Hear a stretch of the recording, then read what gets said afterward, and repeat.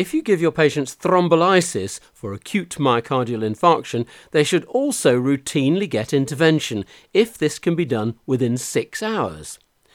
This clear recommendation comes from the Transfer AMI study which Warren Cantor presented to the American College of Cardiology in Chicago.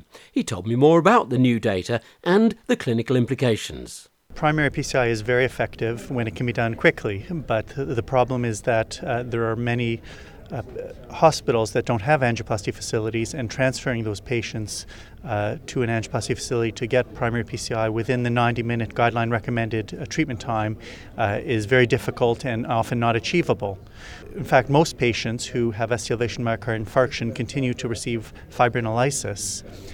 The question was whether we could improve outcomes by performing angioplasty soon after fibrinolysis.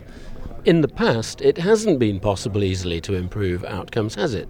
No, in the past, angioplasty has actually worsened outcomes. There's been increased bleeding, increased emergency bypass surgery, and in some trials a trend towards increased mortality when PCI was performed routinely after fibrinolysis. What did you do this time? Well, there were a number of factors that were different about our study from studies that were carried out in the past. We used contemporary angioplasty techniques and equipment, including the use of coronary stents. We also used routine thienopyridine clopidogrel loading in patients so that they were adequately protected with antiplatelet therapy. And in the cath lab, patients often received glycoprotein 2b3A inhibitors, again to protect against paraprocedural ischemic complications. What did you do in the study? Patients were randomized to either undergo angioplasty within 6 hours of fibrinolysis or standard treatment, which was monitoring the patient for 90 minutes to see if they would reperfuse or not. If they didn't reperfuse, they would go for rescue angioplasty. Otherwise, they would have later cardiac catheterization beyond 24 hours and within 2 weeks. And what happened? The patients who went for early routine cardiac catheterization within 6 hours had significantly lower rates of reinfarction, recurrent ischemia, and the composite endpoint of death, reinfarction, recurrent ischemia, heart failure, and shock at 30 days was reduced by 46%. So for doctors treating acute myocardial infarction, what do you think are the up-to-date clinical implications of your finding? I think for that the many hospitals that use fibrinolysis for ST elevation myocardial infarction across the world, there should be a shift towards transferring patients immediately after fibrinolysis to a PCI center so that they can undergo cardiac catheterization and angioplasty within this 6-hour time window. You had the 6-hour window. What went into choosing 6 hours? Why was it that length of time? We wanted a balance between what is realistic and achievable throughout most parts of the world, and also we wanted to get patients to the cath lab soon enough so that if they fail to reperfuse with a fibrinolytic therapy, they can get timely rescue angioplasty. And can you give me some idea of just how big an improvement in outcomes this made over not doing the PCI after the fibrinolysis?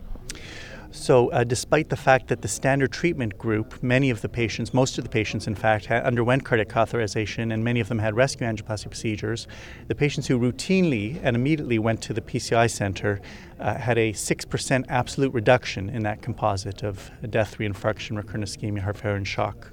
Are you saying then that written into the protocols should automatically be the routine use of PCI within 6 hours? That's right. The current practice now is to administer the fibrinolytic agent and wait 90 minutes to see if they reperfuse or not.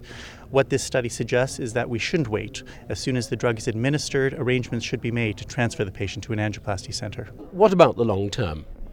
So patients will continue to be followed up to 1 year after randomization. We'll be reporting the 6-month and 1-year outcomes separately, and we have a pre-specified cost-effective analysis to show if this strategy is not only effective but actually cost-effective in the long run. Warren Cantor from the University of Toronto talking to me at the ACC annual meeting in Chicago. So should your patient get intervention routinely within 6 hours, even when thrombolysis is successful? This is different from transferring your patient to rescue angioplasty up to 24 hours after failure of thrombolysis, and it's different again from facilitated PCI, in which thrombolysis has in the past been given as a bridge to try and improve the efficacy of primary PCI. I asked Tony Gershlich what he thought. There is no doubt that primary PCI appears to carry clinical advantage. However, primary PCI cannot be delivered within the mandated guideline times in many parts of the world. Therefore, what used to happen is that people used to give thrombolysis on the way to the PCI, the so-called facilitated PCI. This trial suggests that if you did that within 6 hours, that is better than waiting for the 24 hours, which was the standard policy. It is very similar to the facilitated PCI. And you'll remember that the ASCENT-4 trial showed no benefit for facilitated PCI over primary PCI. So I am a bit surprised that these results are as good as is being marketed. So as a cautious clinician, would you change practice now that you've heard these results? No, I think that it is important that you decide which reperfusion therapy you are going for. If you can deliver primary PCI within the mandated guideline times, you should do that. If you can't, you should give thrombolysis. Now, what do you do after you've given thrombolysis? That's what this trial is all about. If you have failure of thrombolysis, you should then undertake so-called rescue angioplasty. That's established through the REACT trial and other studies. The issue is, what do you do with the patient who has successful thrombolysis? And that's what this trial is about. In this trial, these were patients who had successful thrombolysis, and they randomized them to either having transfer almost immediately, within the median time was 3 hours, to the delayed, and the median time is 27 hours. Now, what's very interesting is that here we're comparing the outcomes from early transfer versus delayed transfer in patients who have successful thrombolysis. And I would hasten the audience to look at the data in the breakdown, because the results are driven by reinfarction and ischemia. They're not driven by any other of the hard endpoints.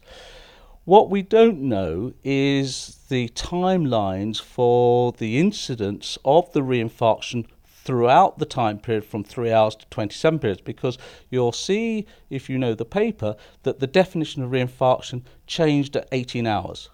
So it may be that there's a difference between 27 hours and 18 hours rather than 18 hours and 3 hours. So I'd like to see the paper. I'd like to see more information.